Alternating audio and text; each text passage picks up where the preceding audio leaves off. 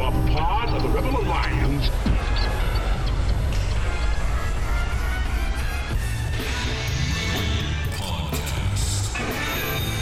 The idea of this podcast is simple: discipleship. We want to bring the gospel message about how to interact with your coworkers, your culture, your friends, everyone around you in a biblical way, which is, in essence, discipleship. What did Jesus do when he came to this earth? He took the devil's stuff. The Bible actually teaches that the world is becoming increasingly covered with the knowledge of the glory of God. That should change everything in the mind of a Christian. Instead of thinking about all the ways society is failing, we should think about all the ways society must be, as Psalm 110:1 tells us, put underneath the feet of Jesus in victory. The Rebel Podcast. We would be honored if you would join us. Welcome back, Rebel Podcast. P-Nate, Pooty, Garage Mahal, popping off. You're either subdued, extremely tired, or sage-like right now. I was going for like mystical Sagely? sage. Yeah. Because like, I feel like sometimes I bring a lot of energy to the beginning and then I talk later and I feel like I've fallen asleep. So what you're trying to do is curb the expectations. I'm trying to do what we talked about in our last. I'm trying to flip the script to Pooty. Pooty's not the wacky co-host. Pooty is the sage-like, he's the low energy but says wise things. Like wise guy. Like I've got a cigar. I'm good looking. It's all great. But I was thinking about. Hey, I got a question for you. Oh, hit me. Yeah. So I know you usually. Here we are. We're the Rebels. We're part of the Fight Laugh Feast Network. Yada yada yada. Yada yada yada. Go download the app. Yeah, all that stuff. I got a question for you. I love it. I wanted to remember to ask this, and I feel like we never remember things from one week to the next or whatever. So, have you made your bed at all this week? Yes, I have. Yes. Now, Sanctification, Pooty. Sanctification. I love it. Let me point out. You guys are going to get a little insight into my marriage. I am up before my wife. A lot of times, like I can't make the bed because she's the last one up. So like You don't push her out to make the bed. exactly. That's So probably like good. I've left for work before she's necessarily like always like up and about. But then other days like she makes it the moment she wakes up, and so like soon as she gets out of bed, she's made it. But I have. Okay, so done what you're it. saying is opportunities are scarce, but when they're there, you jump on Exactly. them. I did the thing that right, we talked good about. for you. I did think about like flipping the switch, flipping the script. That's the word I was trying You to got find it. on names. Yep. And because I was thinking about like, maybe it might be time to retire Pooty. You've tried this so many I times, have. Chris. So like I did some research. One of my good friends, I don't know why I didn't think of the story last week when we were talking about telling a different story about your life. His name was DJ all through public school. And he came to high school and he just like day one in grade 9 was like, my name's Tyson.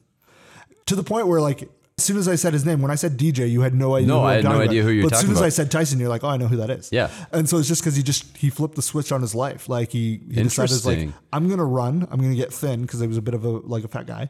And then all of a sudden he's like, I changed my name and he's a totally different dude. And now it's Interesting. like, he's very much Tyson. Like Yeah. you wouldn't like be like DJ, to the point where I remember crossing the border one time when this was a thing that you could do.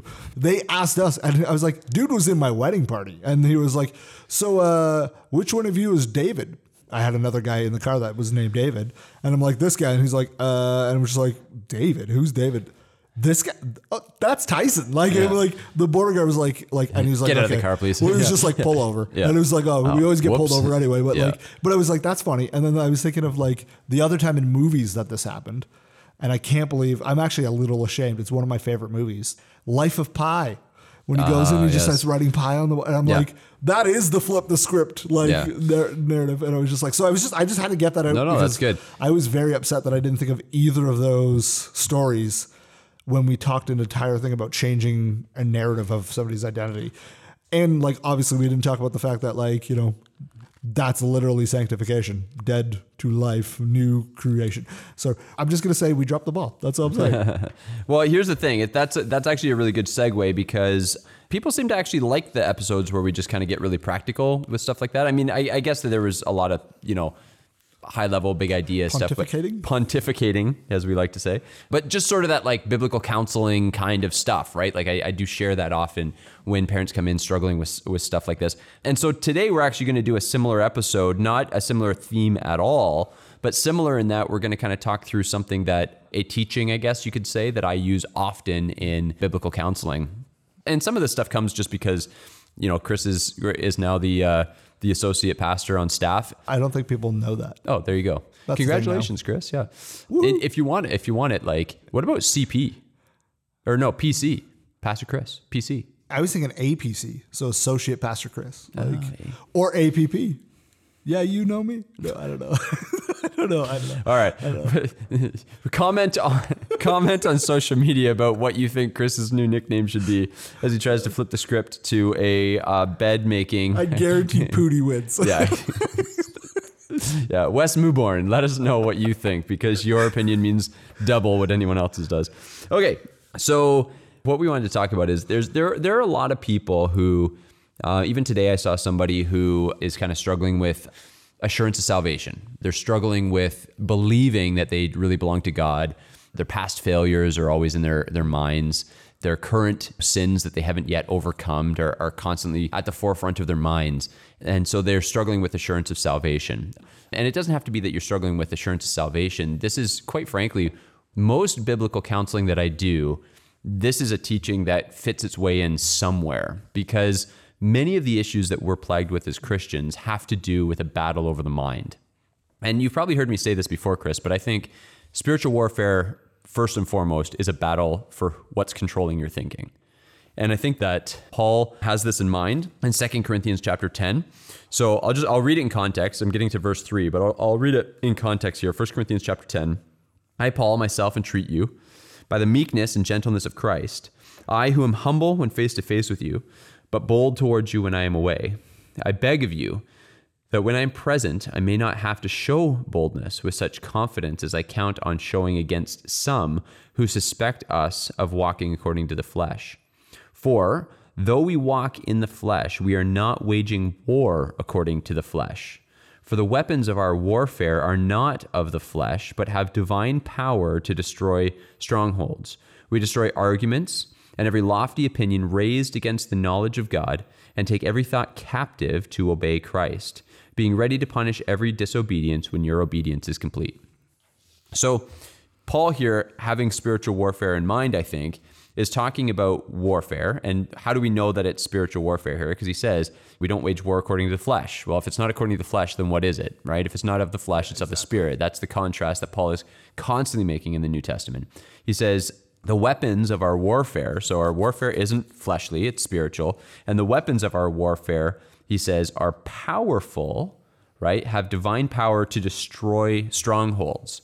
In terms of this language of stronghold, biblically speaking, I think what Paul's talking about here is when an enemy makes a stronghold, it's not just an enemy presence in your land or an enemy presence in your territory, but it's actually a strong presence, right? It's a fortified presence. It's something that isn't easily brushed aside. It's also, that word means it's a staging area for future attacks into the area, right? Like, that's right. You make a stronghold so that you can then take dominion of the rest of the area. Right. So that you can launch an attack over here or over there or whatever. So it's like gaining a foothold, right? Yeah. In the door. So then he says, we destroy arguments. So what are those strongholds? So that's the analogy of what a stronghold is. But what are these strongholds? What he says, we destroy arguments. So if the point of them is to destroy strongholds and we're destroying arguments, then the strongholds are arguments or ideas that have embedded themselves in our minds. It says, and every lofty opinion, so arguments and opinions, raised against the knowledge of God, and take every thought captive to obey Christ. So what I often say to people when they're struggling, and you could struggle with whatever, right? We all know that when you wake up, it's not very long before you look in the mirror and the inner dialogue begins, right? And we all have a script that's playing in our heads, right? Some people, whatever insecurities it is that you battle against, you might look at yourself in the mirror and not think that you're pretty enough, not think that you're smart enough, not think that I didn't get enough sleep. Why'd I stay up so late last night? I'm such an idiot. I have to do this today. I don't feel equipped for it. Like, the narrative begins playing in our minds the moment we wake up. And one of the things that I say to people who are struggling, and this is struggling with insecurity, doubt, struggling with depression, struggling with worry, struggling with fear, whatever it is that you're struggling with, my first question is, do you spend more time talking to yourself or listening to yourself? Because the inner dialogue is often what the enemy is using to create strongholds in your mind, right? And so it's a stronghold when the enemy can convince you that you might not be saved because you haven't conquered this one sin. You might not be saved because that one sin of your past is unforgivable. It's a stronghold in your mind when the enemy can tell you you're too stupid to figure that out. You're too dumb to do that. You're pretty useless. You couldn't do something like that for the kingdom of God. You're not equipped to be a mom. You're not equipped to be a dad, right? Those lies that are in your mind, Paul is giving us a strategy for how to take those strongholds back. And so the advice that he gives is we take every thought captive, okay? So these are thoughts in your mind that create strongholds, which are ideas and opinions about yourself and about who you are and about what you can accomplish and all that kind of stuff. It says we take every thought captive and we make it obedient to Christ. One of the things actually when I was a youth pastor, I got a bunch of bracelets for the kids. I think it was Lance Armstrong was the first one to do those little stretchy bracelets. The Live Strong bracelets? Yeah, those Live Strong bracelets. But then they started being everywhere. Remember, you could get like I'm literally wearing WWJD one ones. right now. Oh, yeah, Liverpool. There you go. Yeah. So those kind of stretchy bracelets, I went and got one for all the kids in my youth ministry. And what I said was, one of the first things when it comes to spiritual warfare and taking thoughts captive is the first thing you have to do is identify the thought, identify the lie. And so what I would say is when you find yourself in the middle of an internal dialogue telling yourself how much you suck, take that bracelet off your right wrist or your left wrist, whatever one it's on. I'm looking at Chris, it's on his right wrist. Take it off and put it on your left wrist. And what that's doing is it's just training you to identify when and how often you're allowing your thoughts to just run rampant. And I think most people are incredibly surprised at how often throughout the day they're just listening to the lies that are running through their own heads. You're not a good mom, right? Why'd you snap at your son? He's going to resent you. He hates you, right? Like there's so many lies that just immediately start going through our heads. And so what Paul is saying is take that thought captive. And then what does it look like to make it obedient to Christ? Well, if I say to you, Chris, don't picture a purple elephant. All you can do is picture a purple elephant, right? Yep. And it's because it's hard for us to take something away in our minds. Before I understood women, and now I understand my wife completely. Now we're experts. I remember just early on, my wife usually has trouble sleeping more so than I do. And she would just say like, aren't you thinking about, whatever it is that's going on in our life, or maybe there's a stressful situation or whatever. And I'm like, no. And she's like, how are you not thinking about it? I'm like, just turn your mind off. And she just didn't understand how that worked. And part of it is because when you say just don't think about something, we don't understand what that means. We can't actually do that. Don't think of a purple elephant. All you can do is think about a purple elephant. But if I say picture a white duck instead of a purple elephant, now you have something that you've replaced in your mind. Yeah. So similarly, when it says take every thought captive, make it obedient to Christ, what it's saying is take that thought, that lie, identify the lie, and replace it with truth. So now it's to you to go to the Word of God and you identify. So you're struggling, let's say, with anxiety. And one of the best places that you can go if you're struggling with anxiety is you go to Matthew chapter 6, because Jesus has a lot to say about anxiety, right? And he tells us in Matthew chapter 6, therefore, I tell you, don't be anxious about your life, what you will eat or what you will drink, nor about your body, nor what you will put on. Is not life more than food, and not the body more than clothing? Look at the birds of the air. They neither sow nor reap nor gather into barns, that your heavenly Father feeds them. And he goes on and on. He says, therefore, don't be anxious about tomorrow, for tomorrow will be anxious for itself. Sufficient for the day is its own trouble. And so you have this idea that there's these verses that help you. When I struggle with self-control, one of the verses that I tell myself is in Proverbs, right? A man without self-control is like a city without walls. So you have these verses that you replace the lie with. And so as you're struggling, as the inner dialogue comes in and tells you all the things that you have to be anxious about, all the things you have to be fearful for, you remind yourself, perfect love casts out all fear, right? You remind yourself that God is sovereign, right? And you memorize those verses that you're going to replace the lie with. And so whatever it is that you're struggling with, now it's on you to search God's word and find 3 or 4 scripture verses that whenever there's a lie, you identify the lie, you stop believing the lie, you cast the lie out of your mind by replacing it with some truth of scripture. Paul says in Colossians that it says, set your mind on the things above. And the word that he's using there for set is actually an exercise term. It actually is like, when you pick something up when you're exercising. And so he's kind of making this analogy that like you can train your mind like you can train your muscle, right? Like I can't bench press 250 pounds, but if I train maybe it's too late for me. Can't you? Maybe it's too late for me, but if I trained my muscles theoretically and worked real hard and ate right and got enough sleep and all that stuff, then I could eventually bench press 250 pounds. And the reason I can do that is because I've trained my muscle. And so similarly, you can train your mind. You can set your mind on the right things. your mind doesn't have to control your thoughts. You control your thoughts. And this is actually why Romans 12:2 says, be transformed by the renewal of your mind. That it actually doesn't start as a heart thing. It doesn't start as a behavioral change. It starts with understanding something in your mind. And you've heard me say this many times, that the way of transformation is head, heart, hands, right? You understand a truth of God's word. You begin to love that truth, which engages your emotions, which is the heart. And then because you know it and because you love it, it begins to work its way out through your hands.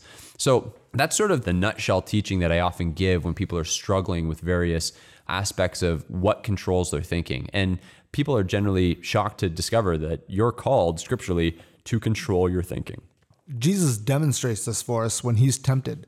Think back to the temptations of Jesus. Like one of the ones he says is like, man doesn't live by bread alone. He lives on every word of the word of God. So he answers all of the temptations with scripture. That's right. What is he displaying there is that like when tempted, replace the word temptation with when you're doubting, when you're having worrying, when you're having anxiety, when you're having depression, when you're having this. To keep saying the word, flip the script again. Yeah. Flip the script, though, to what God says in all of those situations. You read Matthew 6, don't worry, don't be anxious. I think I'm worthless. Well, God, if you're in Are you Christ, not more valuable than sparrows? Right? He goes on to say, right? If Christ died for you, don't blaspheme what he's done by saying it was worthless that he right. chose to save you. All of those things are like, that's how we remember. And that's simply like in a real blunt way. That's just preach the gospel to yourself every single day. Absolutely. When you wake up and look in the mirror and start thinking, and I do this all the time. Just be like, man, I am good looking. Like I know, just like, you are so good looking. When I wake up and I'm like, we all have doubts. You mentioned earlier, I just joined ministry. Well, that comes with a whole different level of self. Like, am I even equipped to do what do I have anything to say to this person who's pouring their heart out to me? Yeah. Exactly, right? The first thing that needs to be done is like, we need to take the thought cap, be transformed by the renewing of our mind. And we do that by preaching the gospel to ourselves. Or you can even go to Ephesians 2, but God, being rich in mercy. That's right. This isn't a work of us. This is a work of the Spirit in us, right? A friend of mine told me a story of a funeral. You know, funerals, everybody gets up and says all the wonderful things about this person. Yeah. And the son of this woman who died got up and was like, my mom was, and he just ripped her apart for 10 minutes. Everybody's just like sitting there like white face, just staring at him like with horrified, daggers, clutching their pearls. And then he goes, but Jesus. And like he talks about this idea of like, but Jesus did this in her life and this in her life. And like, look at the beauty of our Savior. And by the end, there's not a dry eye. I actually think that was Paul Washer and his mom, to be honest with you. Like the story is about. But anyway, at the end of that thing, it was like the idea though is like, if you look in the mirror in the morning and you start thinking about like, I'm worthless, all this stuff, like apart from Christ, you're not wrong. Like, yeah, but like, that's right. But like when you're in the faith, so that you started with assurance of salvation though. So when we're talking about like people who are in Christ, like you can list off all of your negative qualities you want, but God, you know what I mean? And so we just start with the gospel to yourself every single day. It's funny when you talk about that, you take the thought captive in your brain, how that automatically reframes the situation, right? Totally. Like, yeah. How often do you have somebody come into your office? I know the answer, but I mean, like, how often do you have somebody come into your office and it's like, you know, I'm struggling with God's sovereignty because I went through a bad situation or even horrendous situations. Yeah. But like, if you back up the perspective, like you can only trust that you can even get through that situation because God is sovereign to have like brought you through it, to ordained it for you. It's for your good. Like in the moment, like without that, like, and that's simply transforming our mind to realize that like, right. It's eternal. It's long term. It's not what's right in front of you. There's that verse in Habakkuk, right? Like if you could see the whole story of what God's doing, you wouldn't in your believe life, it if I told you. You wouldn't believe it, and you wouldn't change a dot of it. Which means even though you're going to get in the car tonight and you're going to get smoked and be in the hospital for 6 months, knowing what God has planned for you, you wouldn't change it. Because only a sovereign God who's in control of all those things can promise that all things will work together for good. Exactly. To do that is simply changing the narrative in your brain to the correct and the truthful word of God, right? Like that's what God says is true. Take that thought captive, take that worry, take that like, what if these scenarios? Cause like, let's be honest, we all play what if, you know what I mean? Like, oh, well, you know, this bad thing might happen. So therefore this thing, this, and this, and this. And then all of a sudden we're like, how are we in the apocalypse now when like, we're just talking about a flat tire, you know what I mean? Like, and not having the money to pay for it. We do that a lot. And what that's actually doing is it's robbing God of the sufficiency of his grace. And here's what I mean by that, because that seems like a bold statement. Like, how could we rob God of the sufficiency of his grace? Here's how we do it. Notice at the end of Matthew 6 that I read earlier, verse 34 says, "Therefore, do not be anxious about tomorrow, for tomorrow will be anxious for itself. Sufficient for the day is its own trouble." In other words, what Jesus is saying is, don't bring tomorrow's anxieties, tomorrow's worries, and tomorrow's fears into today. And quite frankly, just to make this very, very relevant, we have a whole lot of Christians, pastors, congregants, all this stuff who are playing that what if scenario. Well, what if Trudeau does this? And then what if that triggers this? And then this happens and they take my kids away. Yeah, right? What if everybody gets COVID? Right. Yeah. That's right. Yeah, exactly. And look how that turned out for us. What if this disease, and we have no verifiable evidence that this is true, but what if this disease has a 10% mortality rate and everybody catches it? Oh my goodness, like based on that, let's shut down the whole world, right? Like that's what happens when we take the what ifs and we live today with them. Jesus is actually drawing, I think, on something. Lamentation says, though sorrow may last for the night, joy comes in the morning. The story that comes to my mind is the story of the manna in the wilderness, right? So God gives his people manna in the wilderness. They have no food in the desert. And yet he says, every day I'm going to rain down bread from heaven. And manna actually means, what is this? Which is cool. Like, what is it? I don't know. Let's call it that. What is it? It's coming from the sky again. It must have been a daunting task to be the guy who's had to name everything. But Yeah. like, what is it? I have no idea. Yeah, so let's just call it, what is it? But God had very clear instructions. Don't take enough manna for tomorrow. Why? Because I'm giving you enough manna for today, and you have to trust that I'm going to send manna tomorrow. And so what happens when we live in those what if scenarios? What if this happens, then this happens, then that happens? Well, if that happens, I don't know how I'm going to handle it. Well, of course you don't, because you don't have the grace to deal with tomorrow's problems today. The grace to go through tomorrow's problems comes to you tomorrow. The grace to go through next week's problems comes to you next week. Sufficient for each day, right, is God's provision of both joys and sorrows, the hymn says. So the idea here is that God tells us, I'll give you the grace to deal with whatever you're dealing with today, and trust that tomorrow I give you tomorrow's grace. But if you try to live in tomorrow on today's grace, you haven't received the grace that's necessary to live as a emboldened Christian, trusting in the sovereignty of God in tomorrow with today's grace. And so we can't play the what if scenario. And that's why Jesus tells us, don't be anxious for tomorrow. Like, enough stuff's going to come tomorrow. Don't worry about that. I've given you grace today. Live today. And I think all of this ties together because controlling your thought life is kind of the crux of how we live lives on mission. Because the reason this is such a massive spiritual warfare thing is because if the enemy can just keep us in our anxieties and fears, we're not on mission. We're just worrying about tomorrow with today's grace. We're not empowered, and we're an impotent church. But if we're living in today's struggles with today's grace, and we are trusting that tomorrow's grace will be sufficient for tomorrow's troubles, and we're controlling our thought lives and renewing our minds and being transformed by the truth of God's word, then we're equipped to take on the tasks that God has for us day after day after day. You know who George Mueller is? Yep. Like, he's a great example of this. Like, he opened the orphanage and never prepared where they were going to eat and just relied on God to provide the food. Yep. Whereas, like, I think we're trained in our culture, and like particularly in North America, in the North American church, where we're like, we would actually probably shame him for bad stewardship. You know what I mean? Like, why would you ever just completely rely on God to do these things? You're going to fall flat on your face. Where it's like, I'm not saying like start a ministry and don't prepare at all, but I mean, like, the idea is like, it's just so foreign to us to not try to rely on like the scenarios that could happen, right? And then we wonder why we don't see God work in miraculous ways. It's not because the Bible teaches cessationism. I may have just offended a bunch of our viewers. It's not because of that. It's because we don't see the power happening here and now. And when other people tell of the power, sometimes there's stories where it's being abused and the gifts of the Spirit are being abused, all that kind of stuff. And sometimes it's just because we don't believe it. But the reality is that the gifts of the Spirit were always meant for a church that's on mission, relying on God. Why does God need to work miraculously when you have car insurance? You have house insurance. You have money coming into you from child, whatever that is, child tax benefit or whatever. So you don't have to take a step of faith to stay home with your kids and homeschool them because the government's going to give you money for your kids, right? You don't have to worry about if you live sort of recklessly, and I mean that in a good way, like recklessly as in, I should say risky, right? Like risky for the kingdom of God. And something goes wrong, oh, we got insurance for that. Don't worry about it. We live in a culture that has just put all these safety nets around us so that all the things that we might have to rely on God for, we can just rely on the government for. That's the heart of why statism is so evil. You like how an episode on spiritual warfare got to statism? Yeah, I assume that would happen at some point. I'm just waiting for you to somehow tie this into postmillennial. Yeah. Well, I could, Chris, but I won't. We have a couple amillennial listeners who don't like how often. Actually, I just literally forgot we were recording. Yeah, I talked to Andrew DiBartolo this week. The pitcher from the New York Yankees. I'm just kidding. Liberty Dispatch, Fight Laugh Feast, and a wonderful pastor and jolly old human being.